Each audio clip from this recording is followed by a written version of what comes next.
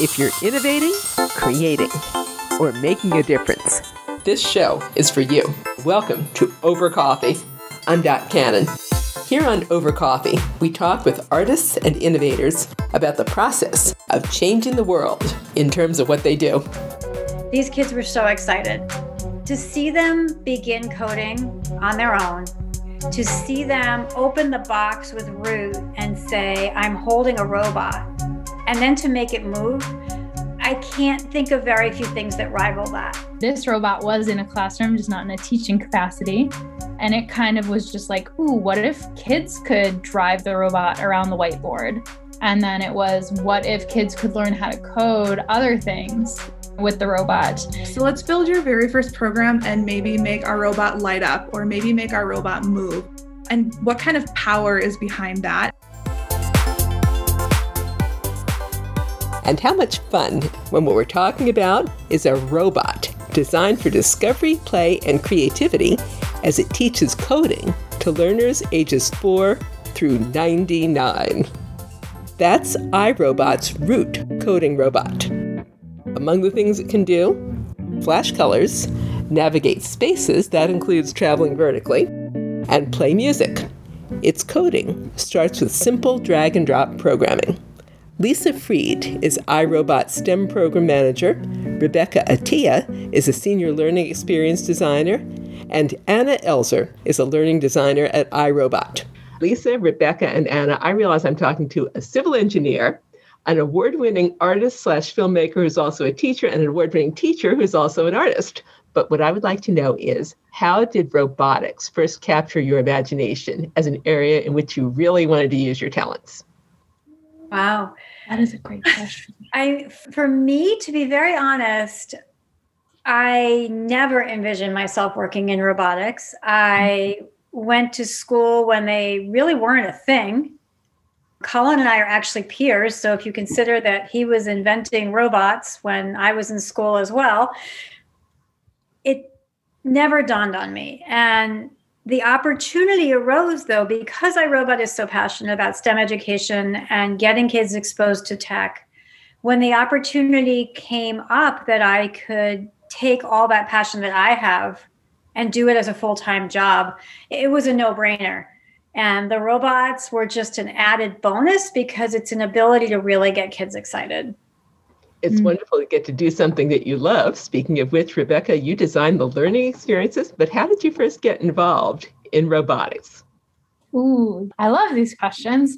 So back when I was in school, I got connected. I was studying education design, and I got connected with the Maker Education Foundation and ended up doing a residency at the Children's Creativity Museum through them over in San Francisco. And my job for the summer was to just design hands-on workshops for little ones, ages 2 to 8.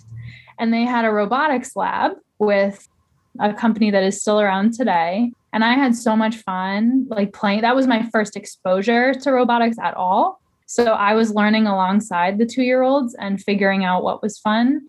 And that's really where everything took off, was in that lab. Yeah. What a cool experience. Anna, how about you? Robots and you, how'd that happen? Yeah, robots and me. My love story, right? My robotic love story. So prior to joining the team at iRobot, I was helping coordinate a makerspace, Movement City, through the Clubhouse network. And we launched our robotics program as requested by students. And I had limited experience with robotics and coding, but knew how to gather and energize employee volunteers who would be excited about this. And so we got connected with a dear friend who also worked at iRobot. And so she came in and was helping to lead this program with a series of other volunteers that were all engineers. So my passion is teaching and education. And I think robotics is just the most complementary tool to help make teaching and education come alive. We'll look more at that in depth as we look at the Root robot. This is a seriously cute robot. It has a yellow nose, eyes. It looks like it could smile. And it's for ages 4 to 99. Lisa, would you tell me the story of the Root robot? Where did it come from? How did iRobot have it come on board? I think for the genesis of the robot, it almost would be better if Rebecca, because she's been with Root longer actually than I have. iRobot acquired Root. And so I don't know, Rebecca, you want to tell where it began? Yeah, if you want to take over where we intersect, that would be awesome. Cool. So I joined the startup that created the robot about maybe 2 or 3 years after Root was born in a Harvard research lab by somebody named Raphael Czerny, and he was working with a professor there, Radhika Nagpal, and they partnered up with another one of our team members, Z. Dubrovsky. And his challenge was originally just to build a little robot that was going to clean the professor's whiteboard. That was all he was planning on doing. And at that same time, they were seeing robots being used in classrooms. And this robot was in a classroom, just not in a teaching capacity. But it was drawing a lot of attention and people were really excited about it. And Raphael was trying to make it very usable, user-friendly. And it kind of was just like, ooh, what if kids could drive the robot around the whiteboard? And then it was, what if kids could learn how to code other things, with the robot? And then from there, it just took off. They built a team around it, and then they ended up building a custom app, its own language, all of that good stuff. Yeah. And then it started hitting homes in 2018, fall of 2018, I believe. We started getting it into the hands of families. The magical what if led to some wonderful things. Exactly. And Lisa, what do you remember best about when the robot came on board at iRobot? So we had been thinking about educational robots. We have an educational robot, the Create, but that's really geared at college students, researchers, maybe an upper level high school student. And so we had been brainstorming, what could we do in a younger space, because STEM has to begin younger. Students need to be exposed to this stuff, elementary school, even pre-K. So we had been envisioning what it could be when we learned about Root. They had a team. They had, a Rebecca with the learning library. They were hiring more people like Anna. It seemed to check all the boxes for us. And so bringing them into the fold at iRobot to pair with our existing STEM program, it just worked. And one of the things that we do best is to find things that just work. So we brought them on board. We formed, what was at the time 2 teams. We had iRobot STEM, which was really focused on the outreach portion, getting into schools. We had iRobot Root, which was, let's use this coding robot, let's sell it into families.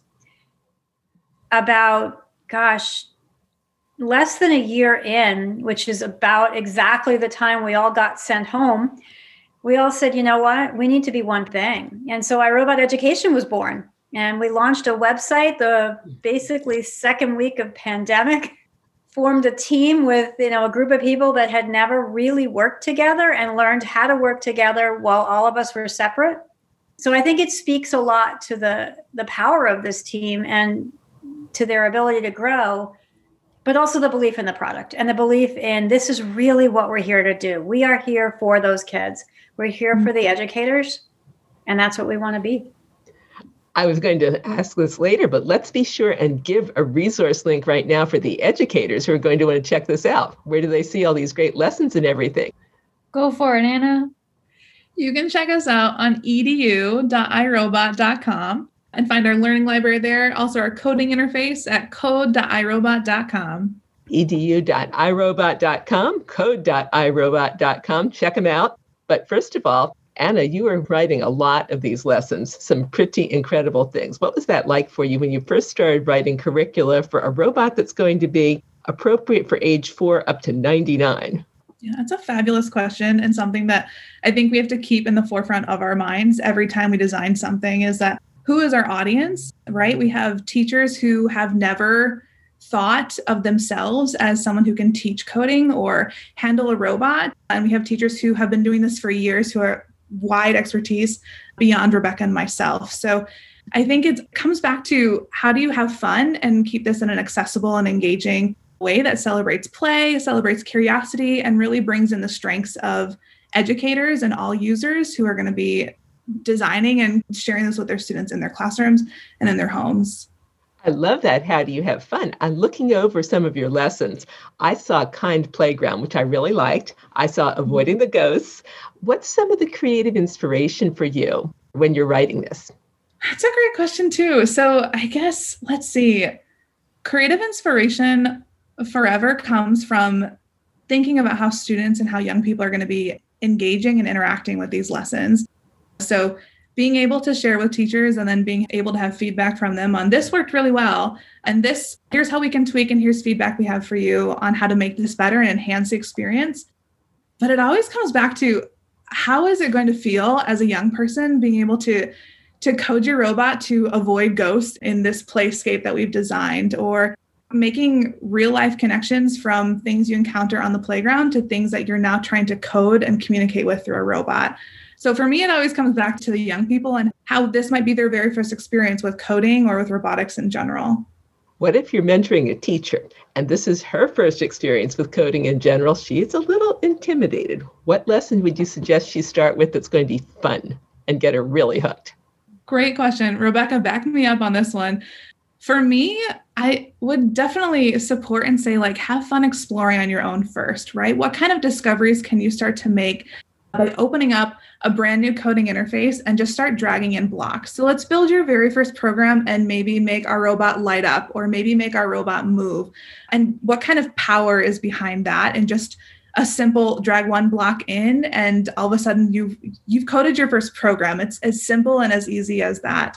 And then once you gain some experience, like, jump into any of these activities and these lessons and see what is energizing for you and how can you communicate and share that same passion with your students. I think you're going to get a lot of people hooked on the Root robot. Let's do something fun here. I have a Root robot here in my imagination. We take it out of the box. I've got a 5-year-old at home who's going to be going off to college, and we've got the whole family we're going to get involved. What can this Root robot do? And Of to hear from all three of you on this one that's going to get everybody coding and playing. Fun. I'll kick us off. So I think one of my favorite parts about working with robots, in the physical world as we're learning about coding, is it takes the code off the screen and it puts it right in front of everyone so that everyone can participate. That's the magic of working with robotics in education, I think. So I'll start. There's so many things everyone can do. I'll start with drawing, because I think that's another way that code can be made physical. So our robot can lower and raise a marker, which is fun. And we send folks a dry erase foldable whiteboard that goes with it.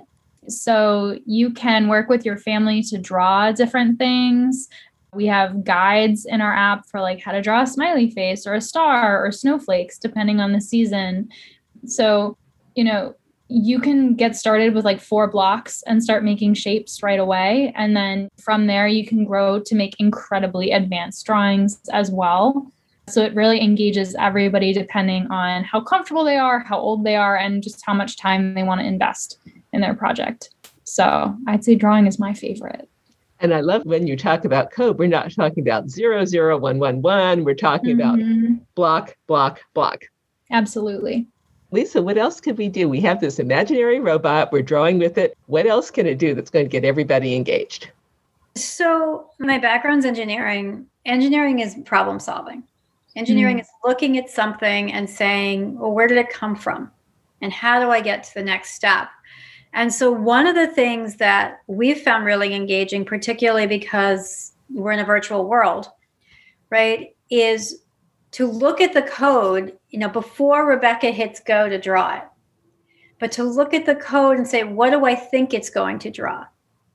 And so we've actually done a whole robot Pictionary exercise where we can provide a way to code, say it's square, just a square, but then ask you by looking at those blocks, what do you think is going to happen?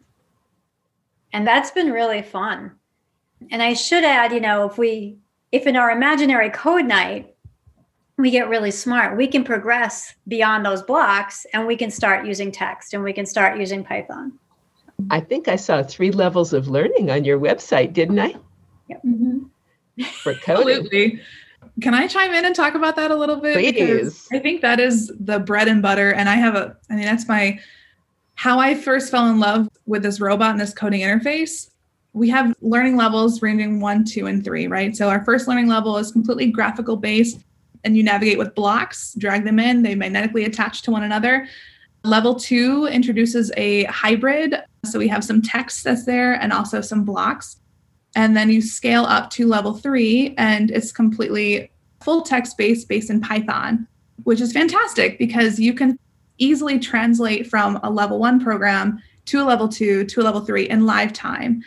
So for me, that sweet spot is that level 2 to level 3. You can see someone start to translate. When I was working with students, we were very comfortable in something that looked like a level 2 interface. But once you started to introduce something in a professional coding language, students immediately were like, nope, this isn't what I'm used to. I don't like this.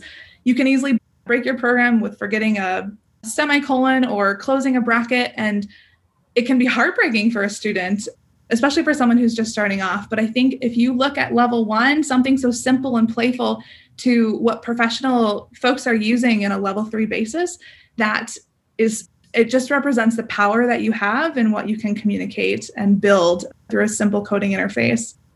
I think my favorite piece of a family code night as well is also thinking about the different features that Root has. Rebecca mentioned drawing.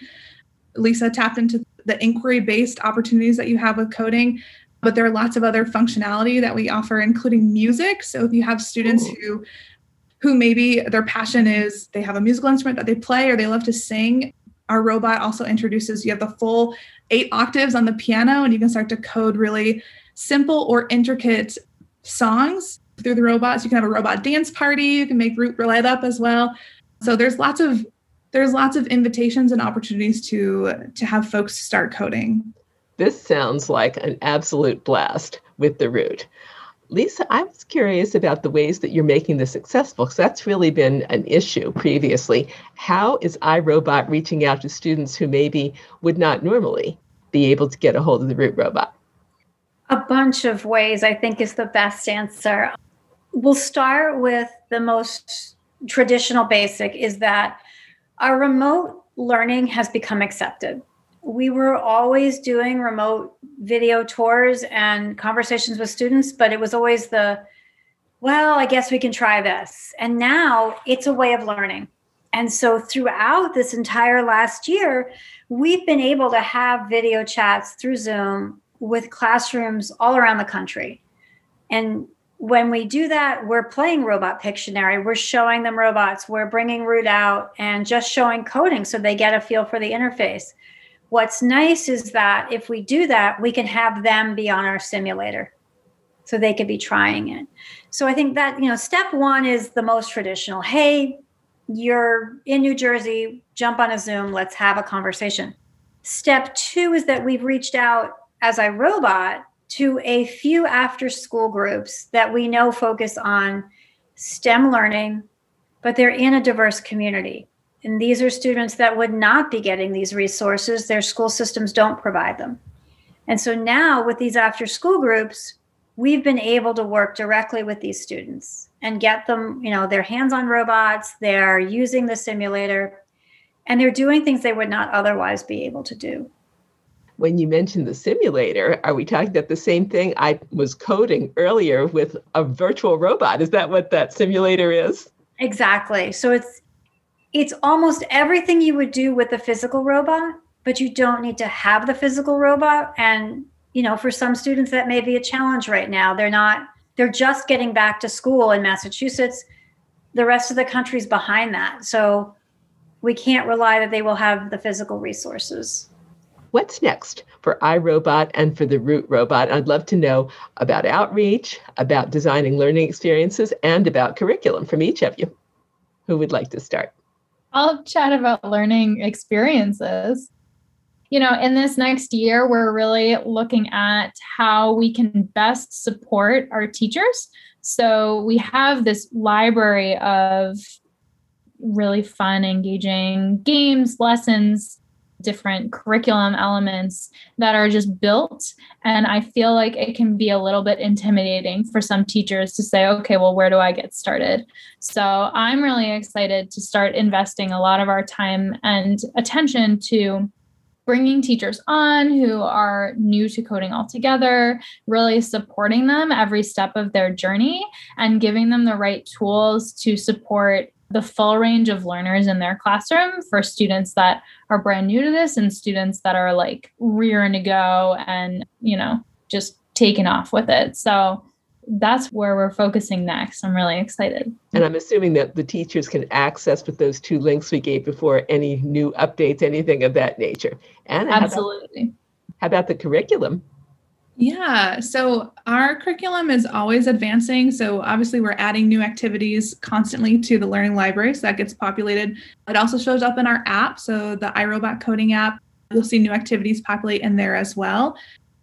In terms of curriculum, we're building out a level 2 and level 3. We're always adding to support users who are going beyond level 1. So that's on the horizon coming up. But I also wanted to mention we have an ambassador program. So if folks are really jazzed about technology in their classroom, or maybe they're not and they want to find avenues to be able to support that, we feature a cohort that runs parallel with the school year here. So we'll be opening up a call for applications in the summer, and you get an opportunity to provide us feedback with new activities, new curriculum that we're designing, things that are working well in your classroom. They're really, ambassadors are our go-to group of experts who can give us that real-time feedback. So really great to have them on board. So if folks are interested, they can take a peek on our website. We'll have more information coming up about that as well.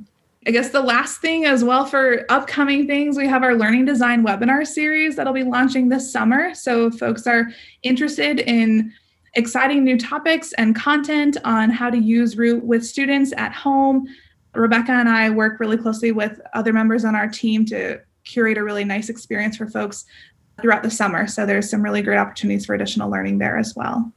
And to access both of those, would those be the links that we gave before, or is there a different link?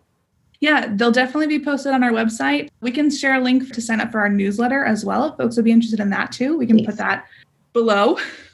What's the link for your newsletter? So if folks are interested in signing up for our newsletter to hear about all this cool stuff right when it's coming out, it would be edu.irobot.com/sign up. And that's sign-up if I'm looking at that correctly. Mm-hmm. Great. Folks can also access that through our social media platforms. So you can follow us at iRobot Education. There's always new information coming out there. So anything from our ambassador program to upcoming webinars to new activities that we're releasing, you can find that on our social media platforms.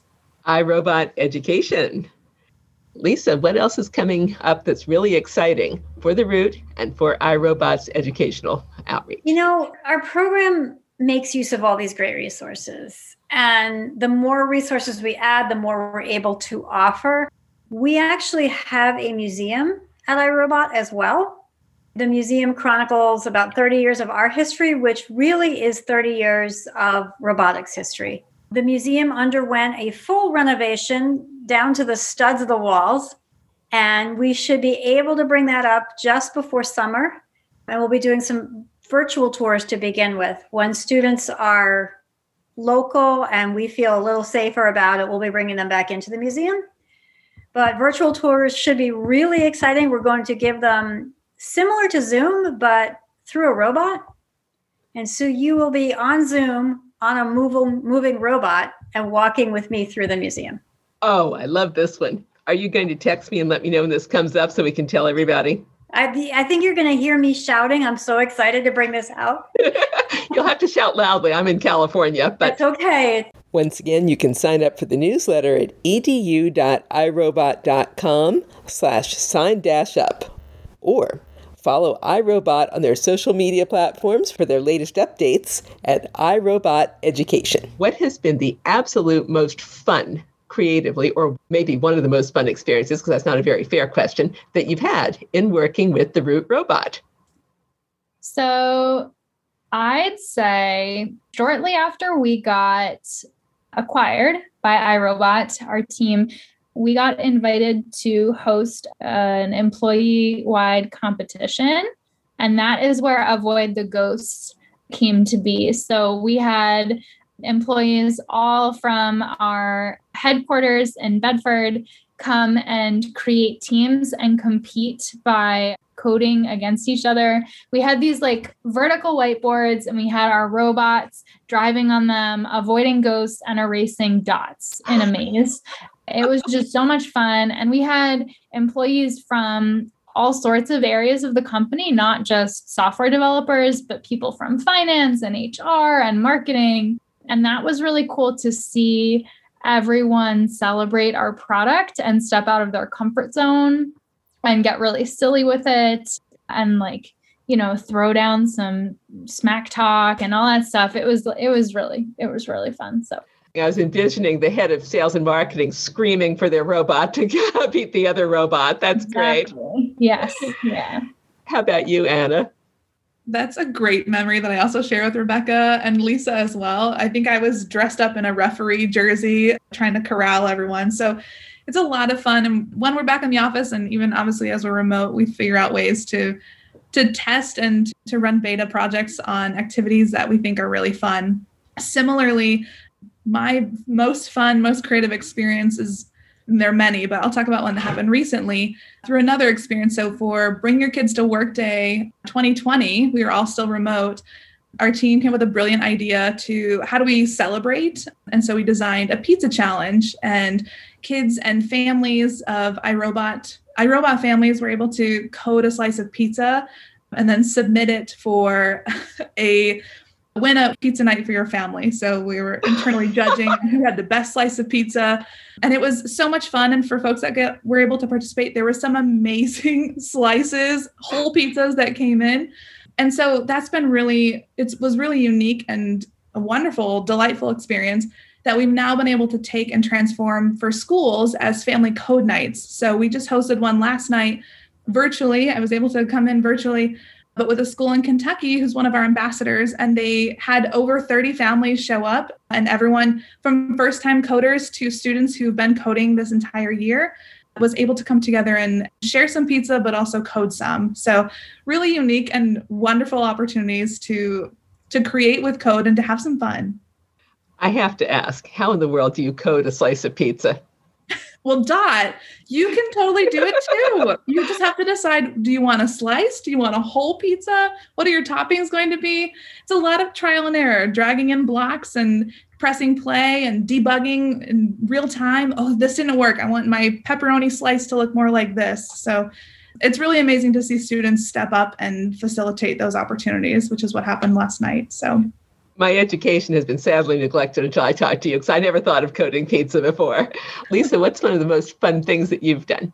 Well, beside the fact that when these guys came into iRobot, they're brand new, and then we tell them, by the way, we do these things like take your kid to work day, and there's going to be 100 kids in the building, and we need an activity. You know, that's always fun to take the new people and just throw them right in there. I'm in a very different direction, but we also have a partnership with the National Society of Black Engineers. And with that partnership, we have given robots to a group of students who are at a community center in an underserved area. And then we did a weekend workshop with them. And we spent a Saturday trying to teach these kids with their parents how to code. And to begin with, it was supposed to be an hour workshop on a Saturday. And at 2 hours, Anna and myself and my coworker thought, we need to go now. These kids were so excited. But to see them begin coding on their own, to see them open the box with root and say, I'm holding a robot, and then to make it move, I can't think of very few things that rival that. So to know the difference that we made for these kids, and that they are still, this is months ago, they're still at it. They're, still coding. That's exactly what it's about, isn't it? Changing the future with innovation. Wow. It was super exciting. As we wrap up here, the signature question I usually ask for my podcast is, if people could only get one thing from you about innovation, creativity, and making a difference, what would you want them to take away from your work? And I'll start with you, Lisa. I guess, how do I phrase it properly? There's room for everybody. That technology is so broad. that, Anna's a teacher with an art background, right? Rebecca's a learning designer. Those are not traditional STEM fields, but there's room for everybody at a tech company. And so just think about what your passion is. Think about what you love to do. And then figure out, where can I fit in? We have marketing, sales, accountants, lawyers. I'm a civil engineer. I'm in a robot company. Find your place, but follow that passion and get it done. It took me, I will just say, more than 25 years for my passion to become my job. But this is the best thing that ever happened. I totally relate to that one. Rebecca, how about you? There are many things. I'm torn between two, but I'll pick one, which is always keep learning. Often I say nobody knows what they're doing, but what I mean by that is there's always so much more that anyone could be learning at any time, and to just celebrate being a learner and take joy in practicing and trying new things. And if you foster that attitude, there's no limit to what you can do. And you are such a joy to work with when you have an attitude of, I'm not sure, but I can learn. Yeah. So I'd say that's what I try to foster every day.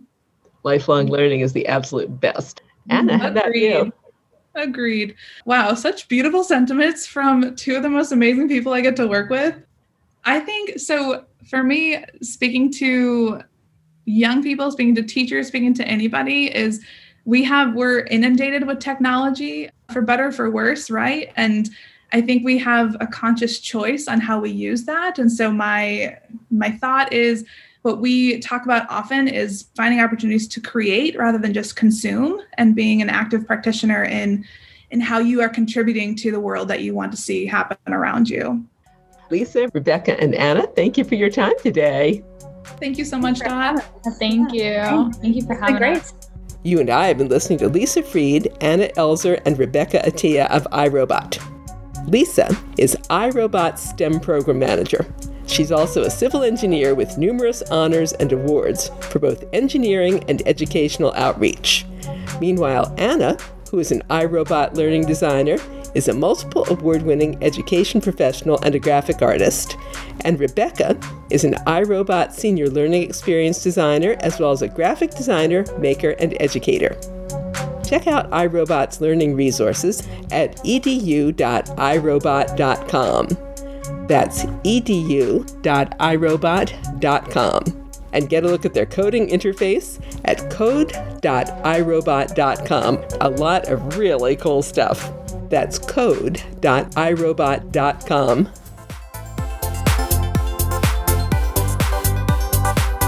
And that concludes this edition of Over Coffee. Thank you for listening. Listen to more Over Coffee podcasts at twomavericks.com. That's two, TWO, Mavericks, Maverix. And you can contact us at twomavericks@gmail.com. The music you're hearing is royalty-free production music provided by Pond5 at pond5.com. I'm Dot Cannon. Here's wishing you a cappuccino day.